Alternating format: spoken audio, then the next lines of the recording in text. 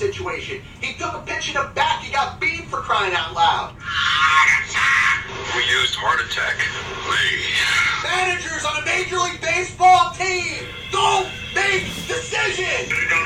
Credibility in this situation is worse than losing your job. Was it over when the Germans bombed Pearl Harbor? The castration of the Major League Baseball managers, we know it. Ask me about my winner.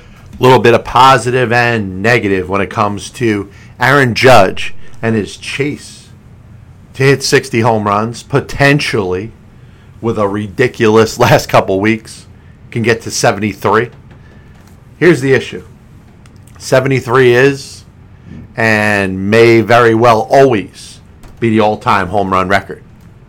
For those of you who forgot, Barry Bonds hit 73 home runs in 2001. That's more than anybody has in baseball history. I don't care how he did it. You know my stance when it comes to players using anything they possibly can to get an advantage. And what's to say, and this is going to piss some people off right off the bat as we begin another episode of the Pass Ball Show, what's to say that Aaron Judge isn't taking anything? Even if it's a legal GNC supplement, he's got an advantage right now over Babe Ruth. Likely has an advantage over Roger Maris. Likely has an advantage over anybody that played baseball prior to the amphetamine era, which obviously, you know, guys like Hank Aaron and Ted Williams and greats to have ever played the game of baseball used. You know my stance on steroids. Sports are entertainment. 73 is the all-time home run record and will be until somebody passes it. But it doesn't take away for how great of a season an Aaron Judge is having. He's got a chance to win the Triple Crown in the American League. And there's no question he is the most valuable player in the American League. Where would the Yankees be without him? And we always get into a discussion, and it gets a little passionate because people get a little ticked off. You know, Andre Dawson won the MVP for the Chicago Cubs in 1987. Many other players have won the MVP award playing for subpar teams. And the Angels, on many levels this year, are a disappointment. A team that got off to a good start. A team that made the worst decision it could have made by firing Joe Maddon. And I'll tell you this, with Joe Maddon still at the helm and not Phil Nevin, the Angels are more competitive. Are they a playoff team this year? No, I think they're going to fall a little bit short, even if Joe Maddon was still there. Would they be close to 500? Would it be maybe a little over 500? I truly believe that. That's an example of one team that decided to make their manager the scapegoat and realized it was a mistake right away. They're a much worse team with Phil Nevin as the manager. And it doesn't mean that Phil Nevin has no idea what he's doing. The team, you know, the attention, they kind of tuned out as soon as Joe Maddon was let go there. You could tell it was held well together by the manager.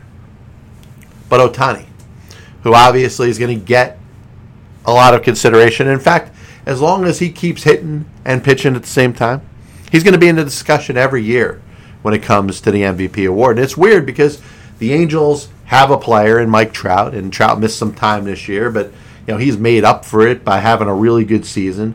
Probably not good enough to be in the MVP discussion, you know, when things are all said and done.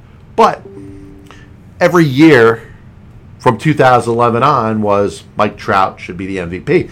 And what you really see now is those people, and I don't know if it's a California-based thing. I don't think it's an Anaheim, Los Angeles Angel type of narrative.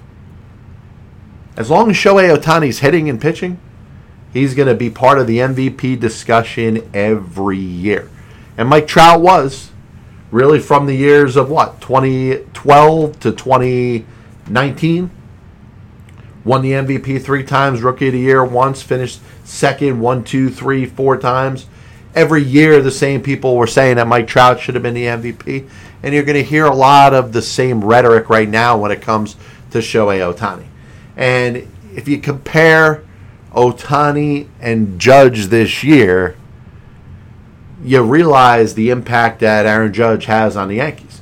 And if you say outside of pitching, I would make it like this. What is the one thing outside of pitching that Aaron Judge is doing worse than Shohei Ohtani? Are you going to hold it as a penalty because Aaron Judge doesn't pitch? He leads the league in runs scored, home runs, runs batted in, walks, on-base percentage, slugging, OPS, total bases, intentional walks. He might win the batting title this year. And listen, I've knocked, baseball's approach. Nobody cares about getting a base hit to get on base anymore. They want the glamour when it comes to the home run. So if Aaron Judge could win a triple crown, which he very well might, as well as winning the triple stash, the triple slash, he's leading in on-base percentage, leading in slugging percentage. Both, I don't think he's going to go to anybody else. And then it's going to come down to how many home runs he ends up with this year. To me, the home runs are the sexy stat. That's what everybody kind of grows for. Chicks dig the long ball. It's always going to be like that. If Aaron Judge hits 62, 63, 64, maybe hits 65. Maybe you're talking about him passing McGwire's 66 that he hit in 1999, which, by the way, that would be significant. Because then I would leave Bonds, McGwire, and Judge as the three single-season home run leaders. And obviously anything over 61 is going to get credit, a little extra credit perhaps, by Yankee fans and anti-steroid guys. And the anti-steroid people frustrate me because I think they're very ignorant. They believe that the game is played so clean, and the guys in the steroids era just, took these devious liberties and ruined their perfect game, which couldn't be any further from the truth. But listen, you want to follow some PBSs from the past where I get into this a little more deeper. If it's something you happen to be thinking about right now and you want to shoot me a comment, eventually I'll get back to it and I'll address it in a little bit of a further fashion. I do want to spend some time talking about football. 3 teams stand out really over the first couple weeks, and we're always gonna panic when we see teams that we expect to be postseason teams that we've done our mock division races and wild cards for each of the 2 NFL conferences, and anything that's not fitting that script, we're going to start to question. And the Colts, who seem poised to win the AFC South, they got themselves Matt Ryan after a couple down seasons with the Atlanta Falcons. You figure this guy's still got a lot left. He wants to follow in the footsteps of Matt Stafford, who left the Lions to go to the Rams and won a Super Bowl. Wants to follow in the footsteps of Tom Brady, who left the Patriots to go to the Buccaneers and win a Super Bowl. And a lot of people are expecting, with Jonathan Taylor at running back, solid offensive line, respectable defense, well-loved and respected NFL head coach in Frank Reich, that it was time for the Indianapolis Colts. And they got off to a bad start here, right? 2 division games, not even playing Tennessee, team that gave them the most trouble last year. They tie the Texans, and then they get blown out by the Jacksonville Jaguars. Titans not doing much better. Lost a poorly played game against the Giants, and the Giants deserved to win that game.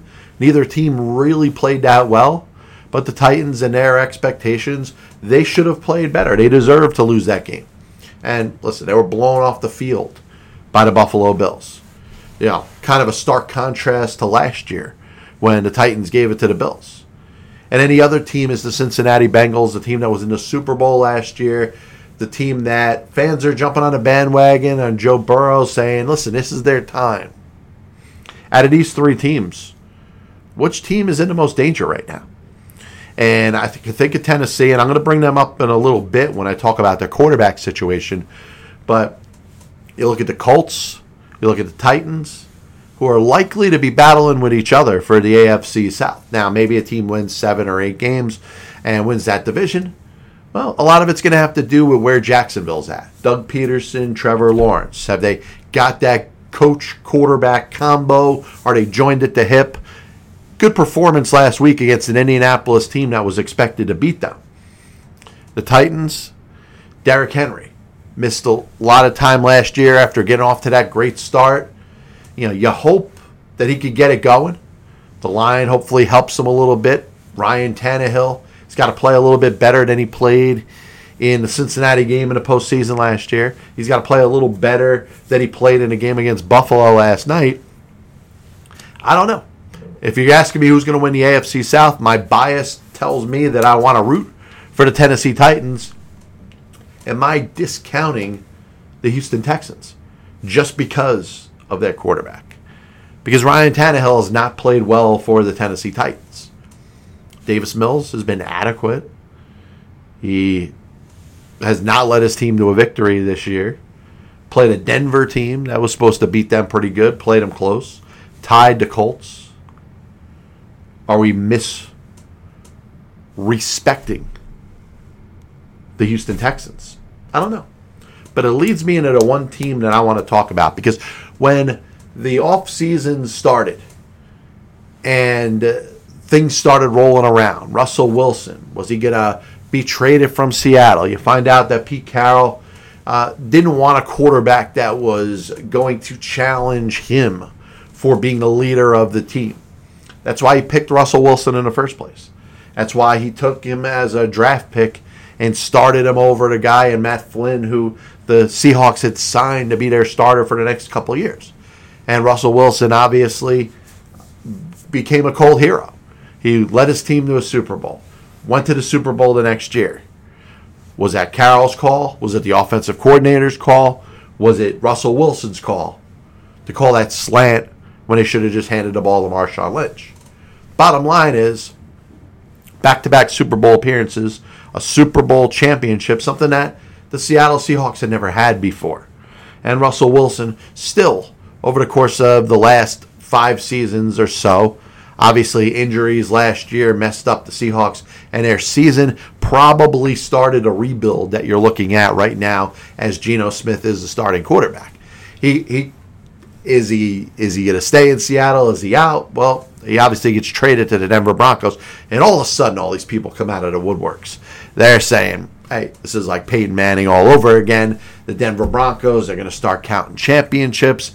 Here comes their 4th Super Bowl because they got a quarterback, something they haven't had since the likes of Peyton Manning. Obviously, prior to that, since the likes of John Elway. And they bring in an offensive coach. Their head coach gets fired last year. Nathaniel Hackett comes in. Top offensive mind.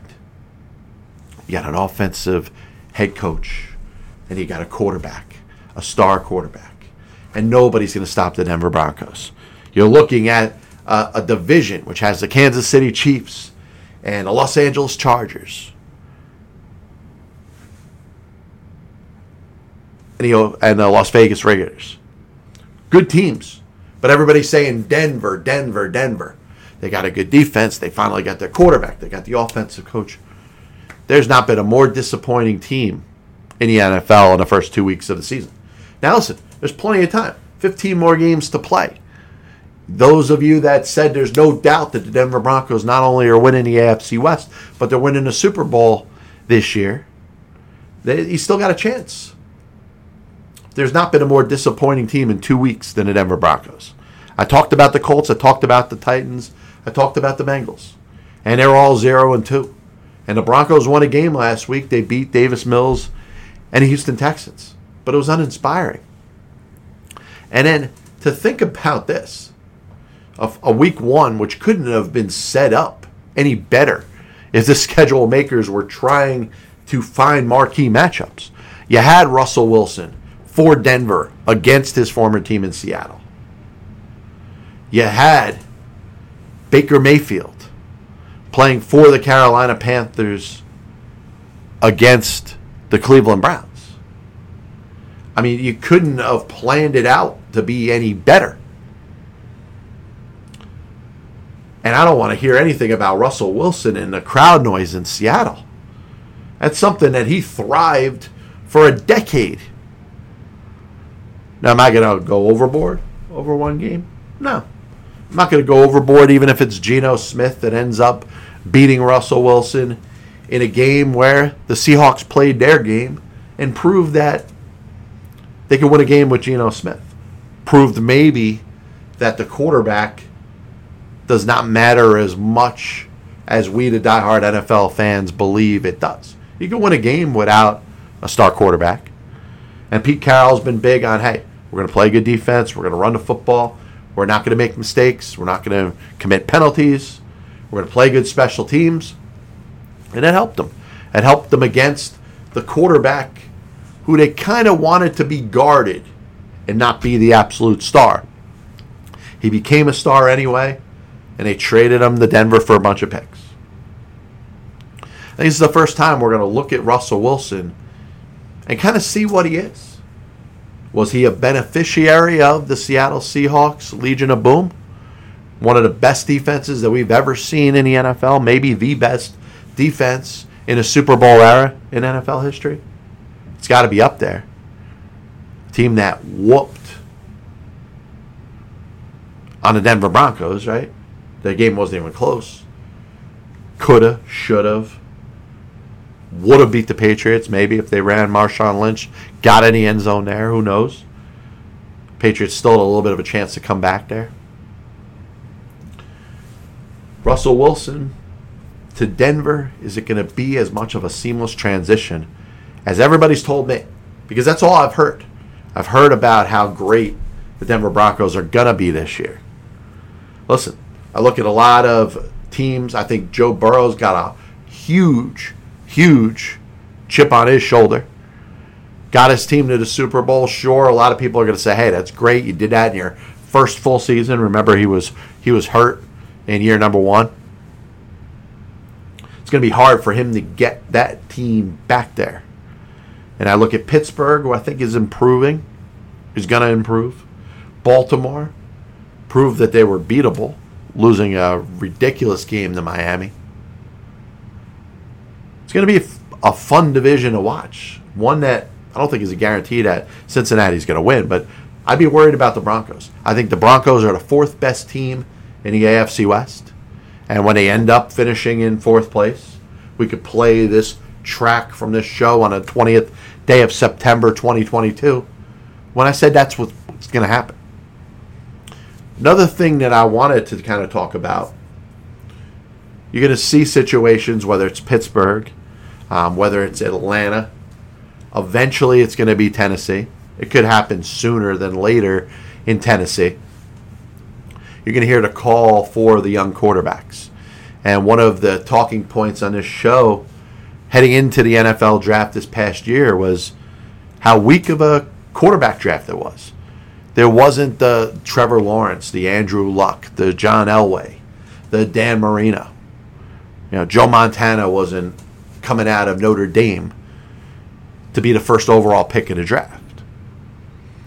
And we tend in the NFL to always value the backup quarterback, the guy that's not playing, the guy that's not on the field making the mistakes, the person that's holding the clipboard, not taking any hits, not having to think for himself at the given moment, is the hero. And especially when he hasn't played. Especially when he's brand new, especially when he's a rookie. And you're going to hear the names of Kenny Pickett. And you're going to hear the names of Malik Willis. You're going to hear the names of Desmond Ridder.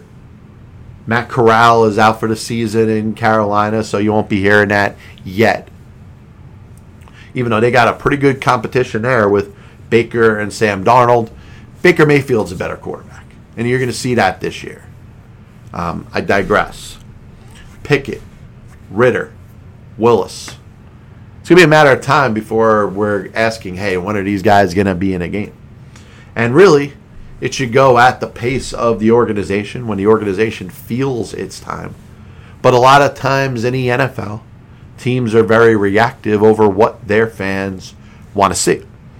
Mitch Trubisky, if he's leading the Pittsburgh Steelers to victory week after week, you're not going to hear too much about Kenny Pickett. Steelers lose a game, barely win a game. Any inadequate play from the quarterback position is going to cause the fans to say, hey, We got a first-round draft pick in Kenny Pickett. It doesn't matter what he's going to turn into as an NFL quarterback. They want to see him on the field.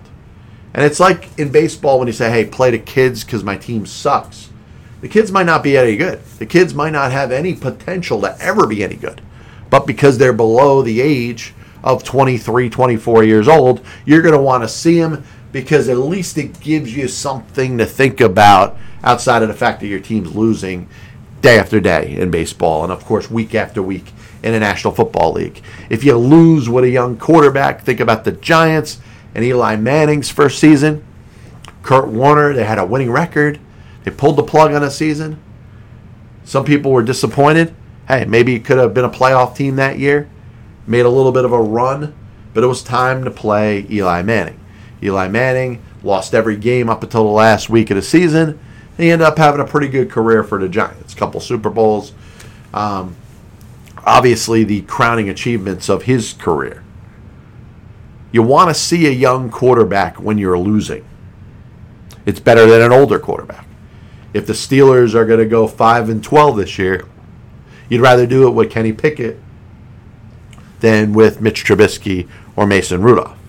If the Tennessee Titans are going to go 5-12 this year, they'd rather do it with Malik Willis as their quarterback and not Ryan Tannehill. If the Atlanta Falcons are going to go 3-14 this year, they'd rather do it with Desmond Ridder than with Marcus Mariota. And while I agree with that standpoint when it comes to, hey, if that's what you are, if you're a bad team, you might as well perform poorly with your young quarterback. Are those individual quarterbacks ready to play? Is it going to hurt their development by being on the field when they really shouldn't be? The reason they're on the field is to appease the fans, not necessarily because they're ready to be a starting quarterback in the NFL. And my honest opinion is I feel like all three of these quarterbacks would be best suited to spend the majority of this season on the bench and learn, understand the offense, set up oppositions, learn the game a little bit. I don't look at any one of these three quarterbacks and think they're going to be a 10-year starter in the National Football League. That could be wrong. Been wrong before. You know, if Kenny Pickett is the next Ben Roethlisberger, Malik Willis is the next Warren Moon, Desmond Ridder is the next Matt Ryan, then I look bad. And you say, hey, this is a terrible take. I don't think any of these quarterbacks are going to be starting in the NFL 3 years from now. And that's going to be disappointing because Pickett is not brought in there to be a stopgap. Eventually, he's going to be replaced with another quarterback that's drafted, right? Malik Willis was taken just because he was there. Ryan Tannehill's not going to play forever. Well, what are you doing with a Malik Willis if he's not going to be your starter in the next couple of years? And the same thing with Desmond Ridder. But we have it on the record. And I want this clip pointed to when we're looking 3 years from now, 2025. I want you to ask me where Desmond Ridder is, where Malik Willis is, where Kenny Pickett is. And I have no doubt that all three could still be playing in the NFL.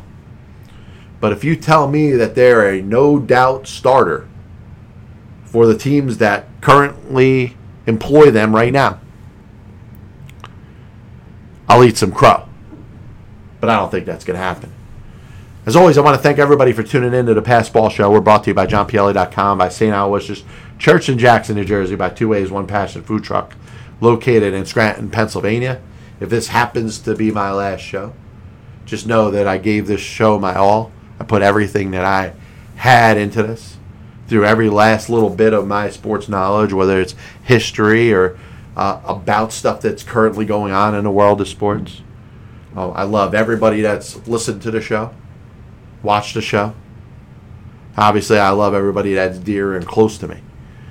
Maybe we'll be back with you. Maybe we won't be. But God bless you. And as always, I'll see you on the other side. Kris Bryant was on the Chicago Cubs roster opening day. I have many leather-bound books. My apartment smells of rich mahogany. Why don't you give it all or a majority of it to the team that wins the friggin' World Series? I was going to listen to that, but then I just carried on living my life. Now they come out as the biggest Major League Baseball manager apologist. It'll only make someone work just hard enough not to get fired. Because hitters are going out there saying, I'm either going to hit a home run or I'm going to strike out. And if I don't get a pitch that I feel like I could drive out of the park, I'm not even supposed to be here today. especially prospect whores and hoarders, are going to be a little pissed off at me when I say this. I'm a dude playing the dude disguised as another dude. There are only two managers in baseball's Hall of Fame who have losing records. One of them is the iconic Connie Mack, who you could say, in spite of winning 5 World Series championships as a manager, could be in as much as a pioneer.